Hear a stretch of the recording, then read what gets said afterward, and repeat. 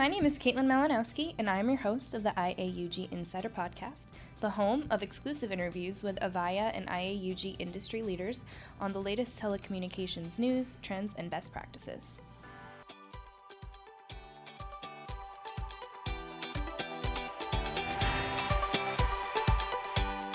Thanks for joining us on the IAUG Insider Podcast. This week, we had the opportunity to speak with Tim Titus from Path Solutions on some of the updates of their latest products.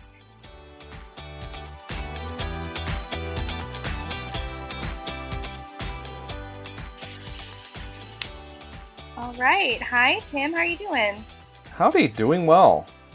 Awesome. Welcome to the IAUG podcast. So, as we know here at IAUG, and maybe some of our listeners know too, you are the CTO at Path Solutions. So, why don't you kind of elaborate on that and tell me a little bit more about yourself? Well, I've been a network engineer for over 30 years. And yeah, that means I have a few gray hairs on me. But what that also means is that I have fought and dealt with just about every problem in the world of networking. Starting back in the days of Coax, ArcNet, and Novell NetWare, all the way up to QoS and VPLS and really all the modern technologies that are out there. And so I've really been affected by a lot of different problems that can happen out there. Great. So many of our listeners end up having occasional call quality issues with VoIP and unified communications. Why might this continue to happen? Well, sadly, this problem still continues to occur because network teams don't have the right visibility into what's going on into the network. Network teams will end up having tools that will say, everything's healthy. Well, everything's healthy according to what the network team needs for data communications, but you might be having latency problems, jitter problems, out of order problems. You might end up having packet loss issues that data networks automatically recover from, but voice ends up having dropouts. So all of these problems are things that are invisible to the typical network team, and yet they cause a nightmare for a lot of the voice teams. So really, what's missing from this picture is information. And so it's this information about the network, about where are packets being dropped, why are packets being buffered. And so this really makes it so that there's a lot of unknowns in most networks. And this is why the telecom team says, hey, we've got problems with call quality. And the network team says, nope, everything looks fine here. And there's never a connection between the two. It's always kind of this giant unknown. Sure. And can't these problems be resolved by analyzing CDR records for call quality information? Well, not really. CDR records are good for seeing a call and being able to say that extension 1234 called extension 4567 at this point in time. There might be some call quality statistics along with that CDR record saying this was a very poor call. You had a high packet loss. Well, that's great. The hard part is being able to find out where did that packet loss come from. And the reason CDR is a bit misleading is that you'll have a user call you up and say, hey, I had a poor quality call. If you look up the CDR and say, oh, yeah, you're right, you did have a poor quality call, you're really no further ahead, no further down the path of trying to get that problem solved. All you've been able to do is confirm that your user isn't lying to you. So CDR doesn't help solve the problem. It just confirms that, yes, there is a problem. The hard part is finding out where did that problem happen and why. Right. Would the network team be able to solve these problems? Well, it's the network team's responsibility. So yes, they should be able to solve it. The problem is, referring earlier, is they just don't have the right information. They don't know where packets are being dropped in their network. They don't know why packets are being buffered. They don't typically have visibility into QoS queues to see how they're performing. And so this missing information just means that the problems aren't able to be solved.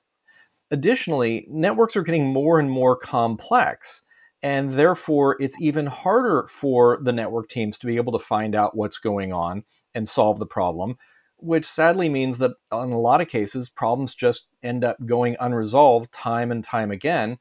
until it ends up bubbling up to the point where you need to end up having a daily team meeting to say, how are we going to find out what the problem is? And so this is really affecting a lot of network teams because they don't have enough visibility to collaborate positively with the telecom teams.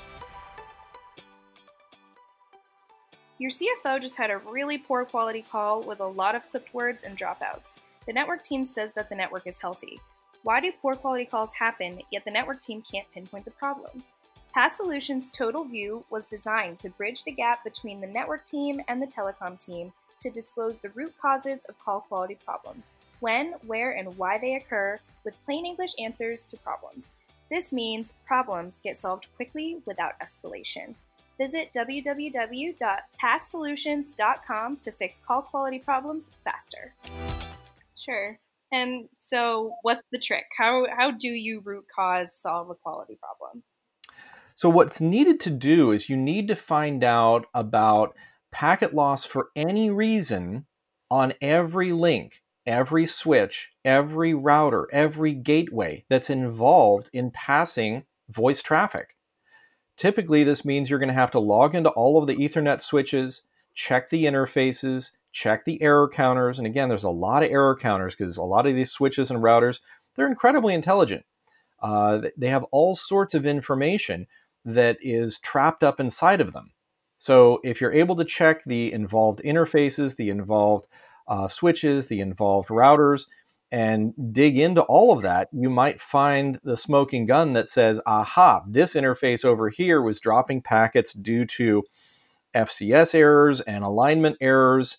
And at that point, you have to do some more research to find out what does that mean. Additionally, on every one of these interfaces, if there's QoS configured, you need to evaluate how are the queues performing. Because just because you have QoS configured on an interface doesn't mean that the high priority queue is even being properly used. So making sure that the queues are performing appropriately is also another barrier.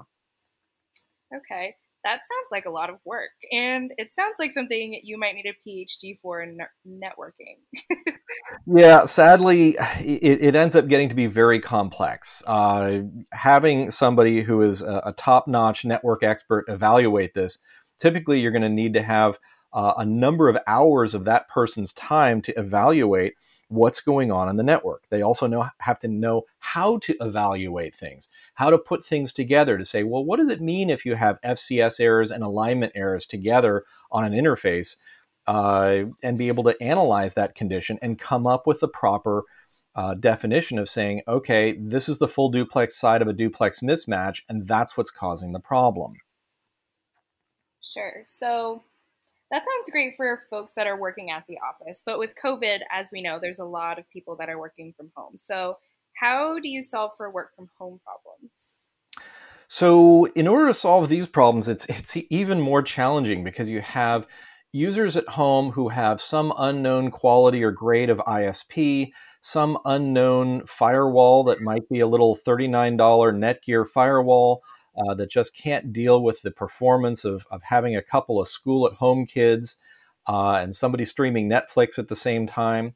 You've got wireless environments that are really just kind of like the Wild West, where there's a lot of channel contention, there's a lot of packet loss that happens because people are on their backyard saying, well, at least I get to work in the backyard, which is nice, but they're not realizing that they're dropping half of their packets because they're too far from the access point. So there's a lot of unknowns with these work-at-home environments.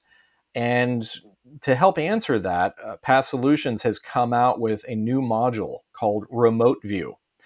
What Remote View is it's a single agent that goes on that user's laptop. And what it will do is it will collect all of the information needed. And it does this completely separate from having an engineer involved. You can have a non-technical user say, go collect the information. All the information gets sent back to the centralized Total View server. And at that point, a notification email hits the engineer's mailbox saying the test results are in. The engineer will go evaluate all of those test results and say, I can solve that problem because I can see what your wireless signal strength is. I can see what your bandwidth capabilities are. I can see what your speed test is. I can see trace route information, split tunneling information. They can look at all of that in one centralized location, just kind of like a doctor who evaluates your lab test results. They can evaluate that and end up coming up with the answer and say, oh, there is wireless channel contention. We need to change your wireless to use channel 3, and that's going to solve the problem because nobody in your neighborhood seems to be using channel 3. Thus, you're going to have a really good experience. The trick is getting this information automatically collected on that PC and brought back to that centralized server so that the problem can get resolved. Sure. So that's what our remote view solution is all about, is make it easy to get this information collected and analyzed. Awesome. That sounds like a really helpful tool. So where might people be able to learn a little bit more about the solution? So go to www.pathsolutions.com. We're going to help make troubleshooting root causes of problems a lot easier. And the fact that we have this remote view that can help work at home users, as well as our core Total View package that focuses on root cause troubleshooting call quality for the office environment, just means that you're not going to have call quality issues happen that you don't get resolved immediately.